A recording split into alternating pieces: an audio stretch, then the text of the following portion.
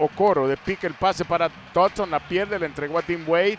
Ahora busca la penetración, Dean Wade afuera para el Junior que lanza el triple en camino. ¡Sí, señor! Larry Nance Jr. con su mejor noche de larga distancia. 4 triples en la noche, 4 de 4 de larga distancia para el Junior con 16.